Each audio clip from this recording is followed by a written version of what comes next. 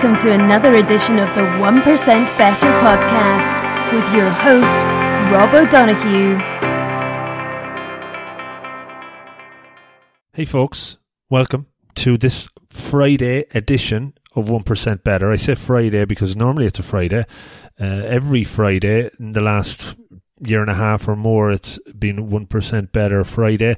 But last Friday I was unable to release and we had to bump it to Monday. So this is the second episode out this week, but that's okay. I hope you're not put out by that.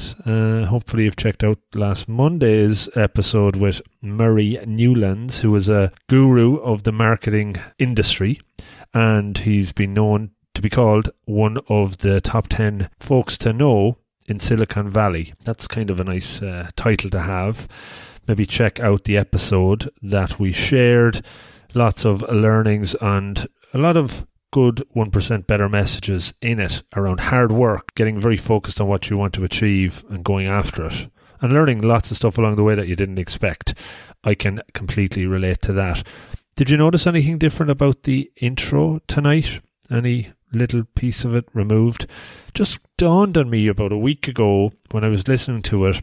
The voiceover, the lady's voiceover that I got before the whole show started, I paid a small amount of money for that, but I think the voice is good. But I had asked her to say hi there, and it just doesn't seem to fit anymore. I don't think hi there is needed. So I just played around with it there the other day and took out the hi there, and now it's just welcome. And hopefully that seems to just work better, but never noticed it properly before, and it only bugged me of late. So aside from the Murray Newlands news, something else that I'm planning to do in the near future, the 864 podcast, which I released and launched last year, will be coming back. What I plan to do is re-release the episodes on this 1% Better channel, primarily because it's just easier to release on one channel, I'm finding. And the 864 being all about 15 minutes, 1% of your day, and still carrying the same message of 1% better, will still align on this channel. So it's just going to be easier to do that when I do release more new episodes of that over the next while. But I'm going to trickle out some of the older ones, the ones that were recorded last year, and hopefully, as this content tends to be kind of evergreen and relevant, it should still be of interest. So watch out for that in the near future. Okay, last couple of call outs before I introduce this week's guest. I am still recording outside of the normal environment, the studio, and looking forward to getting back in there. Really can't wait. I bought a new piece of kit. I don't know if I mentioned that last week. Rode Podcaster Pro. I'm shouting that out. I'm not expecting to get any free gear from those guys. Paid quite a penny for this. But it's going to make the recording, especially of remote interviews, better, I hope, but also in person as well. So looking forward to getting better sound, because I'm always trying to tweak the sound, make it a little bit more clear. I know some weeks there's background noise on my side or the guest side, and that bugs me, but I still put it out because I don't want it to stop the content and the actual important quality of stuff coming out. And last couple of ones, more workshops, hoping to do more in person, and as I mentioned before, looking at different tools to do online. And I'd love to know if you're interested in signing up for an online course. Would that be something you might consider doing in how to podcast and going through some of the stuff that I have? I'd like to put it on an online version, so let me know. I will take action as a result. rob@robofthegreen.ie. So this week's guest, his name is William Pullen, and I found William through the power of the internet, and more specifically the power of TED Talks. William did a TED Talk around movement. Movement is Medicine, I think is the title. I'll provide the link with this and the show notes. And he has a very interesting story. He lived a very fast-paced life and a very much maybe inauthentic life, as he says himself. Bad relationships, just maybe not knowing exactly who he was himself. And he hit a break point, a midlife crisis, as he said, also himself. And from there, after a bit of a meltdown, he started to look at ways to try and get out of that depression, get out of that funk that he was in. And he took to running and to psychotherapy. And he was able to combine both of these into what he calls empathy running, or dynamic running therapy. So we talked about that because I'm fascinated about wellness, not only physical but emotional and mental. And this guy has gone on his own journey and he's come out the other side, and he's sharing a lot about that in an authentic way. We talked about his book, which is called Run for Life, and he's another book in the works which we discuss as well, touching on authenticity. Fascinating guy, definitely good to chat with. William, I think we connected quite well and bounced some ideas off each other during the podcast. So hopefully you like it, and as always, please do help others listen. Share it with others. That's what's very, very important, and helps me reach more than you know, and helps me have an impact more than just yourself. And that's, again, another huge benefit of doing this. All right, I will hand it over to the episode with William Pullen. Thanks for checking it out. Have a great weekend, great week ahead, and good luck. This time, we're focusing in on wellness again, and probably building on some of the topics and discussions we've had in the past. This one, I'd like to focus in around therapies that connect with running and kind of mindfulness as well. And my guest this time is William Pullen. William, welcome to the podcast. Good morning, Rob. Thanks for taking the time out. Looking forward to hearing your story. So maybe, William, just give us an introduction to yourself and kind of maybe talk a little bit about what your major discussion points for today are going to be. I'm a psychotherapist. I live in London, and I developed a kind of psychotherapy that I practice regular psychotherapy, but then I developed one on the side, which I've named dynamic running therapy. And it's a sort of fusion of running and psychotherapy in parks, one-on-one. And I've got a book and a TEDx and a app and all that good stuff. That's kind of what I do. Running and mental wellness is my sort of that's my gig. Very good. So I'm sure folks listening today will take something positive from this, and we get a bit deeper into it. From listening to your TED Talk, I will put links to it on the notes here as well. It seemed as if, from your story, that you kind of hit a low point, maybe, and maybe what were the things maybe you could talk to me about leading up to that, and then the turning point around then.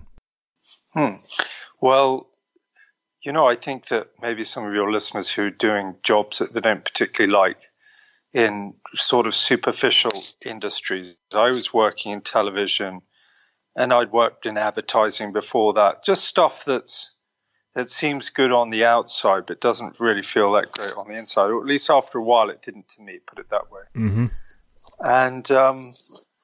And so I think you find yourself a little bit disconnected to what's really important in the world, and maybe live quite a fast lifestyle. And part of that fast lifestyle I met quite a fast woman, I suppose you could say, from a different country and a different faith, and about as many differences as you could get going. But that didn't stop me from deciding that was a fantastic route to follow, and I did, until it sort of finally ended in flames, as it was impossible to sort of reconcile all these differences, not least of all faith. And I had a bit of a meltdown.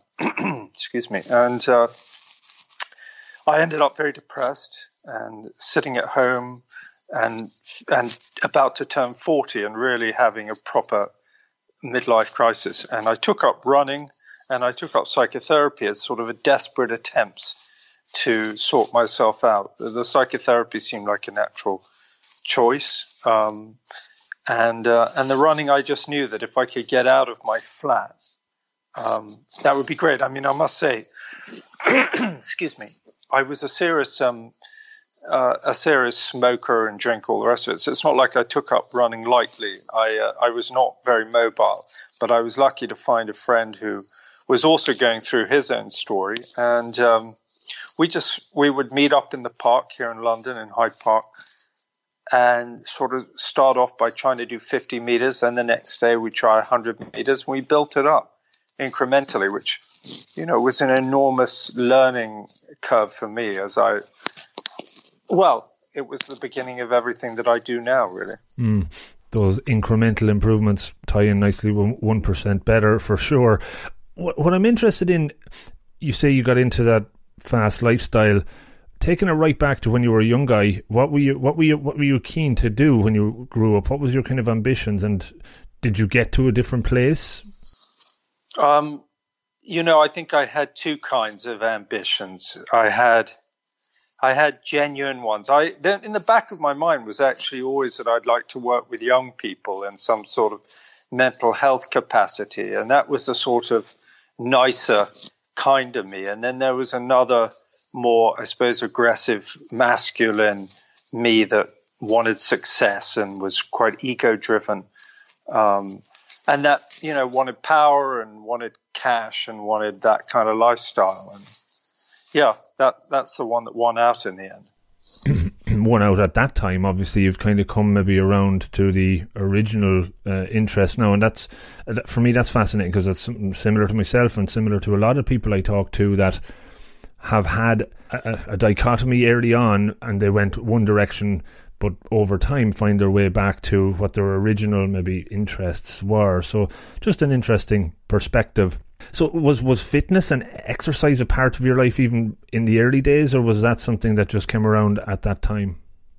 No, I played sport at school, like most people, but then I hadn't done really any exercise until this meltdown. So no, but I think it was hot wired into me. I mean, that's why I think sport and the ability to sort of run around are so important in childhood, because they remind you, it's hot wired into your system, and you know how good it feels to wander around fields by yourself, or go for long walks, or walk with others, or play sport. You know in your body how healing that is. But if you've never had that, then you don't have this reference point.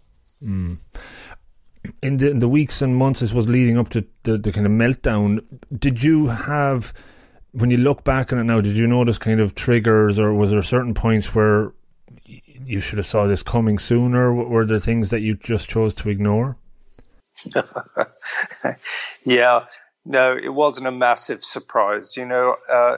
A lot of it was built around bad lifestyle habits, smoking too much and whatnot, drinking too much, and just generally sort of allowing oneself to behave in a way that's just not healthy and good for the mind or soul, combined with not only a sort of physical decay, but a sort of, I think everybody will relate to this, well, not everybody, but many people who've been in this kind of relationship. When you're in a relationship where you care for somebody very much, but you can't really somehow seem to make yourself understood, and the other person can't make themselves understood, but nonetheless, you keep on trying at it, and you try everything you can, and you sort of mold yourself into multiple different kinds of people to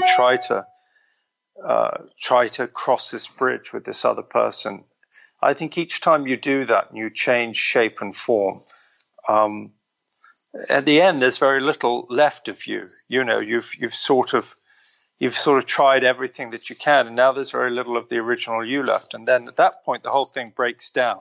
So at the point when you're least strong, you find yourself most tested. And I think that's why. And I think young people do that. Not all, but young people do that sort of thing. And they understand love as being that. They understand love as being this, beautiful romantic struggle that, like Goethe would write about, may or may not end in suicidal love, Yeah, well, there's probably infatuation and all of other things kind of wrapped up in all of that. I think experience probably is the key thing that you probably have to go through. Yeah, if we talked in generalities, which I know we're not allowed to do anymore these days, but let's assume that we could. How would we generalize the Irish attitude to love? Generalize the Irish attitude to love. Speaking in maybe outdated stereotypes, if you like. Yeah, well, I guess in the last 20 years it's probably changed a lot. I've probably gone through, I'm 41 now myself, and love in that perspective 20 years ago might have been meeting somebody on a night out and in a drunken, fueled frenzy, having a relationship for a number of years with that heavily involved with it. But I think with just cultural changes over the last while, it seems as if there's more of a healthy perspective to it, in that it's not all about out and drinking and alcohol, very much connected to it. There's more of certainly a wellness connection to where people have relationships now, because health and fitness are things that are very prominent in the Irish culture at the moment. With the explosion of coffee shops and fitness centres and stuff, there's more of an onus on that. And I think, just as an example, if you were going on a date 15 years ago in Ireland, it would have been to the pub, but now it's to Starbucks, and it seems to have changed a little bit there. So maybe the early stages of relationships might build up from a more sober perspective, as opposed to one that might be alcohol related, Yeah. I mean, and that's a phenomenal difference, isn't it? Oh, absolutely. And that's just me answering it off the cuff without having given it great thought, but I think that wouldn't be far from the truth. Now, I'm sure it still happens. I'm speaking from the perspective of somebody that's 40 or so, as opposed to somebody that's 20. But looking at that kind of generation, you can see more, obviously, with the social media explosion, and people are a lot more maybe health conscious, and they're posting pictures of themselves a lot more on Instagram and whatnot. It seems as if that the mindset of going to the gym, getting buffed up and fit and healthy is very important, more so than it would have been maybe 20 years ago. Oh yeah, I mean, I've got a bunch of nieces and nephews, and then the nieces are the nephews rather, who are, teenagers. They're all in the gym there. I mean, they're massive guys now. They're like 16, 17. I wasn't in the gym when I was 16, 17. I was smoking around the back, Yeah, there's not as much of that smoking around the back anymore, for sure. And I think even 10 years ago in Ireland, when the smoking ban in pubs and restaurants came in, they thought that wouldn't work, but it's absolutely worked. It's now kind of crazy to think that you could smoke in there. I find it insane to think that. I mean, what did we do? We just sat there while people chain smoked around us. I suppose we didn't mind because we were chain smoking ourselves. Yeah. But it was funny. I was in Belgrade at a conference there in November, and I was down for breakfast, and the smoking ban hasn't come in there. You can still smoke indoors, and I looked over and there was a guy just after his breakfast having a cigarette, and I was like, what the hell? It just seemed so strange. But yeah, I guess it's freedom of choice. But it's interesting as well. The thing I'm very fascinated about, and you probably do a lot of work in it in psychotherapy, I do a lot of it in coaching, is the kind of getting to know yourself or know thyself. Did you have a good sense of who you are kind of up to that point in time, or was it a I suppose a conjured up self? I think it was a survivor mentality.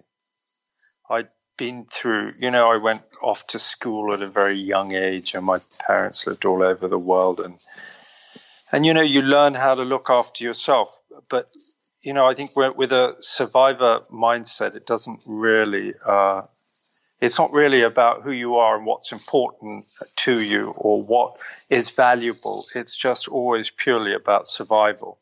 And so, no, I don't think I really did. I don't think I really had an interest. I think I might have known who I was, but I didn't take a particular interest in who I was or value. It seemed like these are some qualities here that probably make up who I am, but so what? I've got other fish to fry right now. And had you a goal? You talked about being successful and making lots of money. What was the driving force? Did you have this big house in mind and X amount of millions in the bank that were pushing you to this kind of lifestyle? Yeah, I think so. I don't know. There was never anything definite, a particular kind of house or a particular amount of money. But there was it was the lifestyle I really wanted. I wanted to be free. I wanted the best of everything. I wanted to stay in good hotels and eat in good restaurants. And I thought if I had all of that, then surely I'd be happy. Mm. And did you, just interested, and I'll move more forward rather than looking back too much, but was there ever any health scares that kind of made you have a wake-up call at all? Nothing like that came up? No, I've been very lucky all my life, actually. I mean, although I've, somewhat burnt the candle at both ends, probably compared to most people at various points in my life, I've always been careful not to completely lose it. If you ask me what do you really want to do tomorrow, if you could do anything, I'd get up tomorrow morning, I'd eat 4 donuts for breakfast. I swear to God I would. I love donuts. I'd eat 4 donuts for breakfast, follow it with a cup of coffee and a couple of cigarettes, and that would be by 9 o'clock. And I'd do that every morning. And in time, I would, become a very large, very unhealthy person who would have a coronary at some point. So I'm able to control myself just about. Actually, I do a pretty good job. And running is a huge help. It keeps the weight off. It keeps you feeling healthy and good. Keeps you feeling motivated. So I feel the energy to pursue things that feel important to me rather than just what immediately tastes delicious. Very good. So talk to me about, you started the 2 things. You said psychotherapy and running. One was probably more this was the psychotherapy was helping you. Any work you do in that space, you do a lot of work on yourself first, I suppose. And the running, although it's a physical activity, the mental benefits are massive as well. So how those evolved over time, some of the improvements you noticed, and then maybe leading it into the empathy running, and where I suppose the origins of the book came from. Yeah, so the sort of timeline of it is I began both at the same time, the running and the psychotherapy. After about 8 months or a year of therapy, I decided that it would be a career that I'd really like to pursue. I wasn't quite sure in what way. I was very interested in it academically, and I thought, well, I don't know if I'll ever be a therapist, but I certainly want to train in it, and maybe I can write a book one day. I may or may not be fit to be a therapist or enjoy being a therapist, but I think I would enjoy. I'd read many sort of self-help books, all the big ones already by that point. I've always had a healthy level of curiosity about the human condition. And so then I began training and I'm running all this time. I begin training, and I sort of cherry pick the best of what I learn over sort of 6 years of training as a therapist and doing a master's in psychotherapy. I cherry pick what I think is the best way to create my running therapy program. Well, it's not a program; it's just regular therapy. On my app, it's a program. So that's how it was born. The empathy runs is something that came out of that. I did couples counseling training as a sort of addition to my training. And I learned some skills there, which, we had to practice with people. And I learned some really valuable skills, which felt to me, although simple, revolutionary, about active listening and things like that.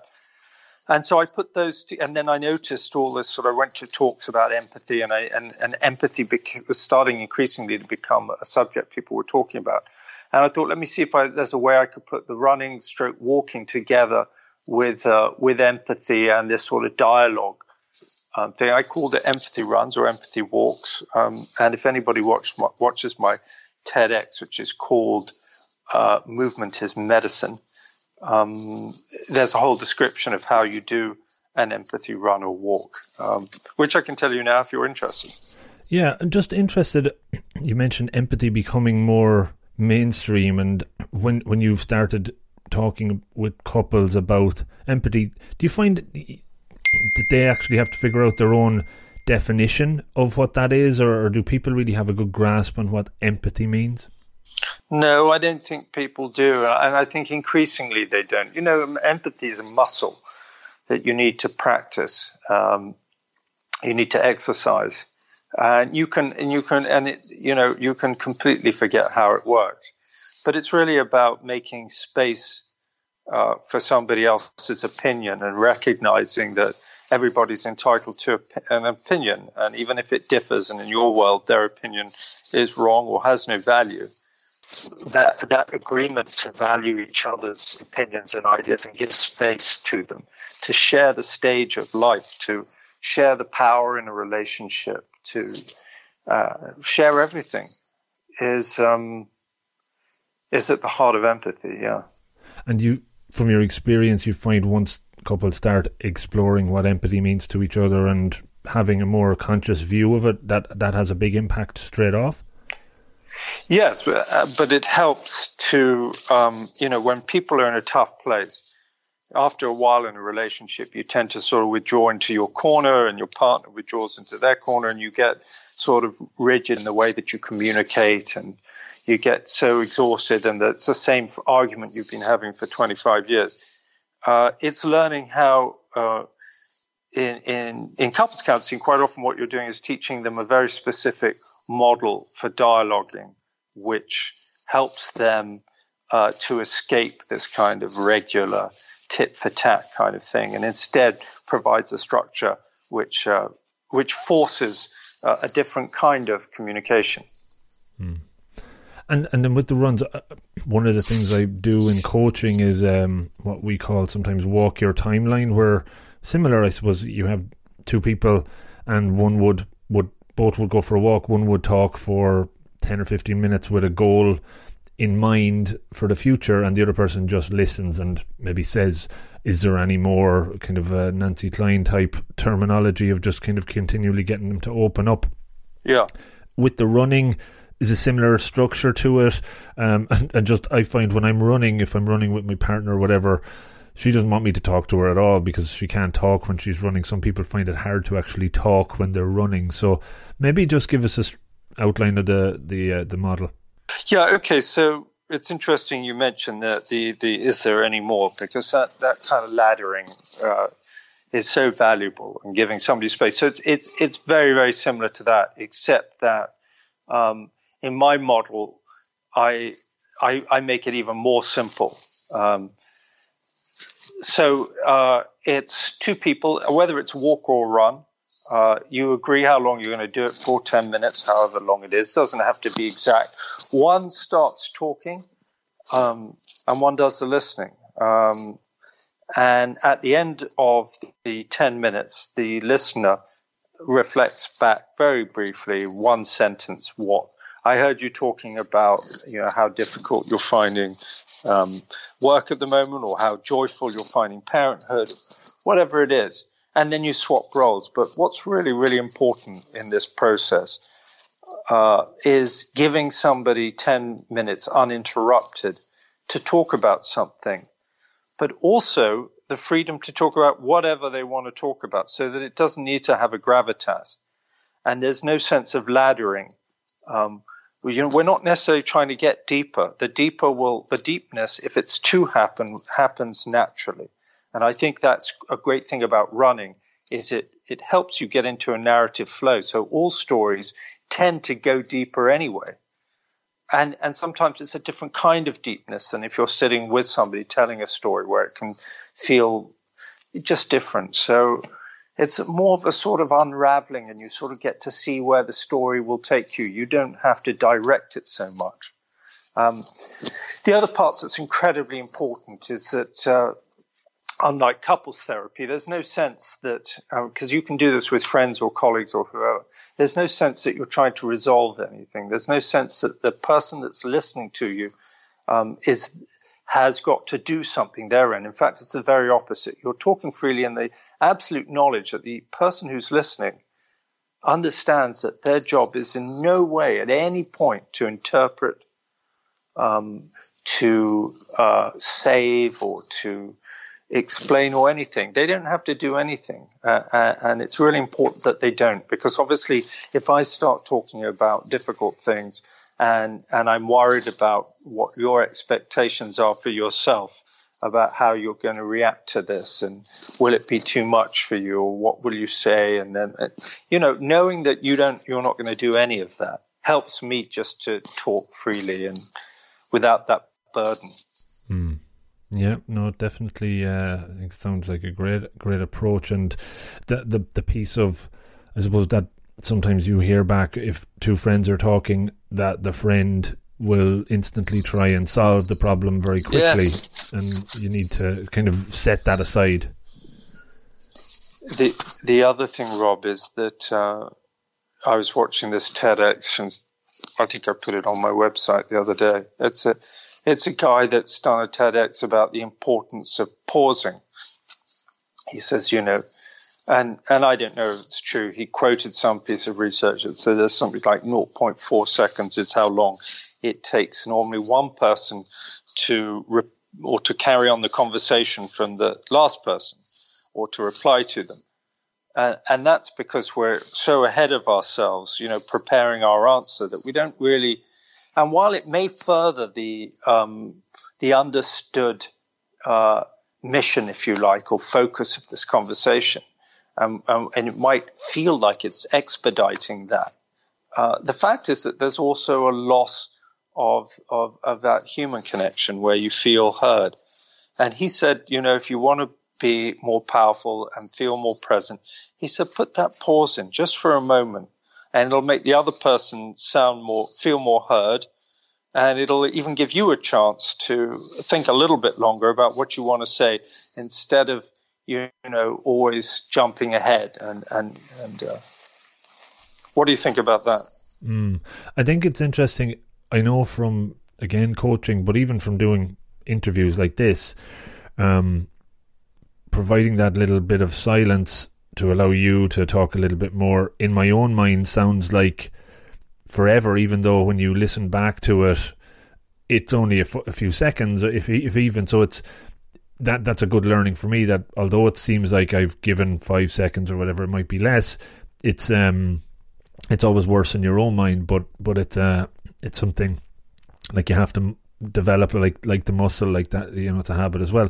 Do you have any approaches or advice for folks when they're trying to give that pause? How do they develop it? Well, I've only just learned it myself, Rob, and I really struggle with it. I think you and I are the kind of people who are going to struggle with it, particularly perhaps because we're in the sort of solutions-based world, aren't we? And that makes you think in quite a linear form. So you think, well, I've got the tools to get from A to B, and let's do this quickly and efficiently, because that's what I do. I learn how to do things quickly, efficiently, how to improve your productivity by 8.5% in 12.5 minutes. There's not much space for a pause in there, is there? So there's a danger there of. I don't know. I have a mindfulness meditation practice that I use every day. I don't think that really influences my pausing. I make sure as a therapist that I pause, or at least I try to. But yeah, I think I could probably pause better. I think it's just practice, really. Yeah. No, that's it. It is. And I have a similar daily practice as well. And I think it has helped over the last few years in certain scenarios to just create that little bit of a space. Just as the practice, as the empathy runs was evolved, and the feedback has been positive. How has it grown? How many people is it impacting now? What has the overall feedback been like? I get on both the. I get a lot of sort of stuff sent back to me because I've got so many different things out there, as I mentioned, or TEDx's and apps and whatnot.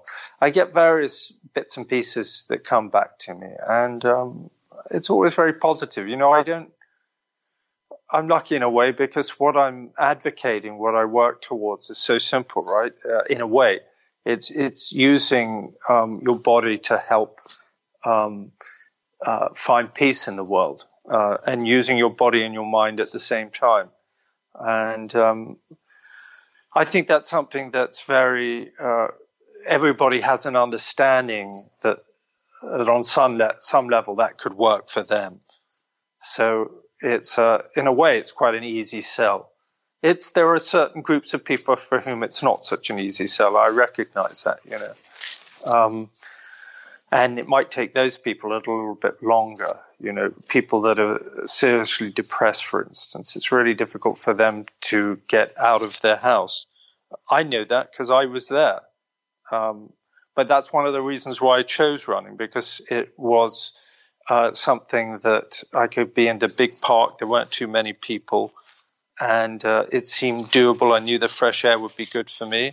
I knew I could go at a time I would decide worked for me. So while it wasn't easy, it was doable. And you've got to do, well, we're back to the beginning of this podcast, the incremental movements. You do whatever you can. And you build on that, and soon you've got a mountain in front of you, and you're over that too, and then it's easy sailing. Yeah, very good. Talk to me a little bit about the book. Then, have you a background in writing? Was that something you were really keen to do? Did it just emerge from the work? Yeah, like I said, I think I was always keen. I'd read so many sort of self-help books, The Road Less Traveled, things like Power of Now, all these books. So I always wanted to contribute something. And I approached Penguin through an agent, and I said, I think I've got this great subject. It's built around mindful running, but also it's going to be a program that helps anybody. There's a set of questions, and you go to your chapter on depression or go to the chapter on anxiety and run that particular program. Which is a series of questions, and then you fill out the answers in the book. And while it's not the same as one-on-one therapy, I think that the questions are well focused, and if you do that in combination with moving, I think you'll move the dial seriously. And the app does the same thing. You can run while listening to me and recording answers on your phone while I talk to you and ask you questions about your depression or about your anxiety. Or there's stuff on there on mindful running as well, and mindful walking and just basic meditation. Very good. The process of writing the book, did you find that an enjoyable one? Was that something you could get lost in as well? Did it kind of give you an outlet? Yeah, I think so. In a way, it was nice to get a chance to put down in words what I'd been carrying around in my head for quite some time, and to see it written up. Yeah, no, it felt good, to be honest, because up until then I was, a solo practitioner. Very good. So I guess just where you're at now in life, how do you manage, keeping the depression at bay, keeping yourself in a good place? Is it still that daily practice of running? Other tools that you use to keep in a good spot? Well, my life's very different, Rob, from before. I'm doing a job that I enjoy. I'm my own boss. I have a running practice now that I didn't before, which is fantastic. I live a much healthier lifestyle. I have all these little things that I like working towards. So yeah, my life is much better now, I must say. Do you feel you're living an authentic life now? Oh, that's a good one. My new book, which is, I say my new book, it's just gone out to 10 different publishers, so we'll find out whether it gets commissioned. But the second half of it is all about authenticity. It's something I spend a lot of time thinking about. It's sort of been my life's work in a way. It's such an interesting one, authenticity. It's yes, I do, is in a nutshell. I really do. And even this book, I found myself trying to write a book that would get published. And in so doing, I became less and less authentic about what I wanted to say and what felt important to me. And then in the end, and I found myself writing about authenticity in a completely inauthentic way. And I realized that actually I was really uncomfortable with that. And I don't want success for the sake of success. I want success in a way that feels valuable to me. And I would rather the book not be published and be real and be about what I believe in than be a huge success and just be, So, yeah, I do. How about you? Do you feel authentic? Yeah, I was going to say, that's something I've been grappling with for a while. Over the last 3 or 4 years, I've been living much more to that, but I still didn't really know what the definition was for me. About just over the last month or so, I said, right, I'm just going to put together just what it means to me. So I published just an article on the website last week, and I did a podcast kind of voiceover of it as well, so you can check it out. I was kind of, what I just distilled it down to was 4 different things that makes me feel that's what authentic is to me. So it's a fascinating topic, and it's an evolution as well. Can we hear those 4 things? Yeah, absolutely. So there would be self-acceptance. So it's kind of really accepting who I am for what I am, and not kind of dwelling on the past or giving myself a hard time about certain things that I did or did not do. Self-awareness, which is really about kind of becoming more aware, knowing myself, knowing what triggers me positively or negatively. Being vulnerable, I think, is important. Like in work, in certainly in leadership, I see a lot of people saying what they want you to think they're about, and you can kind of see through it. I find I came up with the term authentometer. It's kind of like to see if somebody has a high level or a low level of authenticity, and being vulnerable and being open to being just who you are is important. And then the last one is just kind of continually kind of tweaking, enjoying the journey and figuring it out as you go, that it's never just that's it for good, that's where it's at, that's, it's never a final definition, it's one that has a bit of fluidity to it. So those are the kind of 4 things that stand out for me as I kind of reflected on it. And by putting it out there, I felt good about it, because I wasn't doing it to seem authentic. I was doing it because what it meant to me, Yeah. Well, I relate to a lot of that. My book has, if it gets published, has a very similar thing in it. There's lots of stuff in there about self-acceptance, about self-awareness, about acknowledging is a big one for me, and how these things all lead to authenticity, yeah. But I like your vulnerability piece. I'm a big fan of Brené Brown, along with everybody else. And I think, I don't know about you, but as a man, vulnerability doesn't necessarily come that naturally. I think as men, we've got a lot to learn in that department. Yeah, and I think, well, what I find as well, I feel I'm okay talking about it. What prevents me sometimes talking about it is the thought of people thinking you're talking about it for the sake of talking about it, and it's kind of that little internal battle that sometimes come up. But no, look, best of luck. I'm looking forward to seeing if that book gets published. We share similar thoughts on the topic, which is good. So, William, look, we're going to wrap it up there. Maybe if you can just give a shout out how folks can get in touch with your website, with your app, and maybe follow and get the book. Yeah, absolutely. So they can, if anybody wants to get in touch with me, I'm at dynamicrunningtherapy.com. My app is called Dynamic Running Therapy for Apple. My TEDx is called Movement is Medicine. If you Google that with my name, William Pullen, Pullen. The book is called Run for Your Life. And I think that's everything. Yeah, that's a great title for the book, by the way. Thank you. There's quite a few of them out there. Actually, I forgot my social media. On Instagram, I'm D_running therapy. On Twitter, I'm at Pullen Therapy. Very good. I'll put all that into the notes of the episode when it comes out, William. Look, it was great chatting to you. And you. I like your story. I like learning from people like yourself. And look forward to staying in touch. Sounds good. Thanks, Rob. Have a great day. Have a good one, William. Thank you. Thank you. Take care. Cheers, bye. Bye-bye. Bye-bye.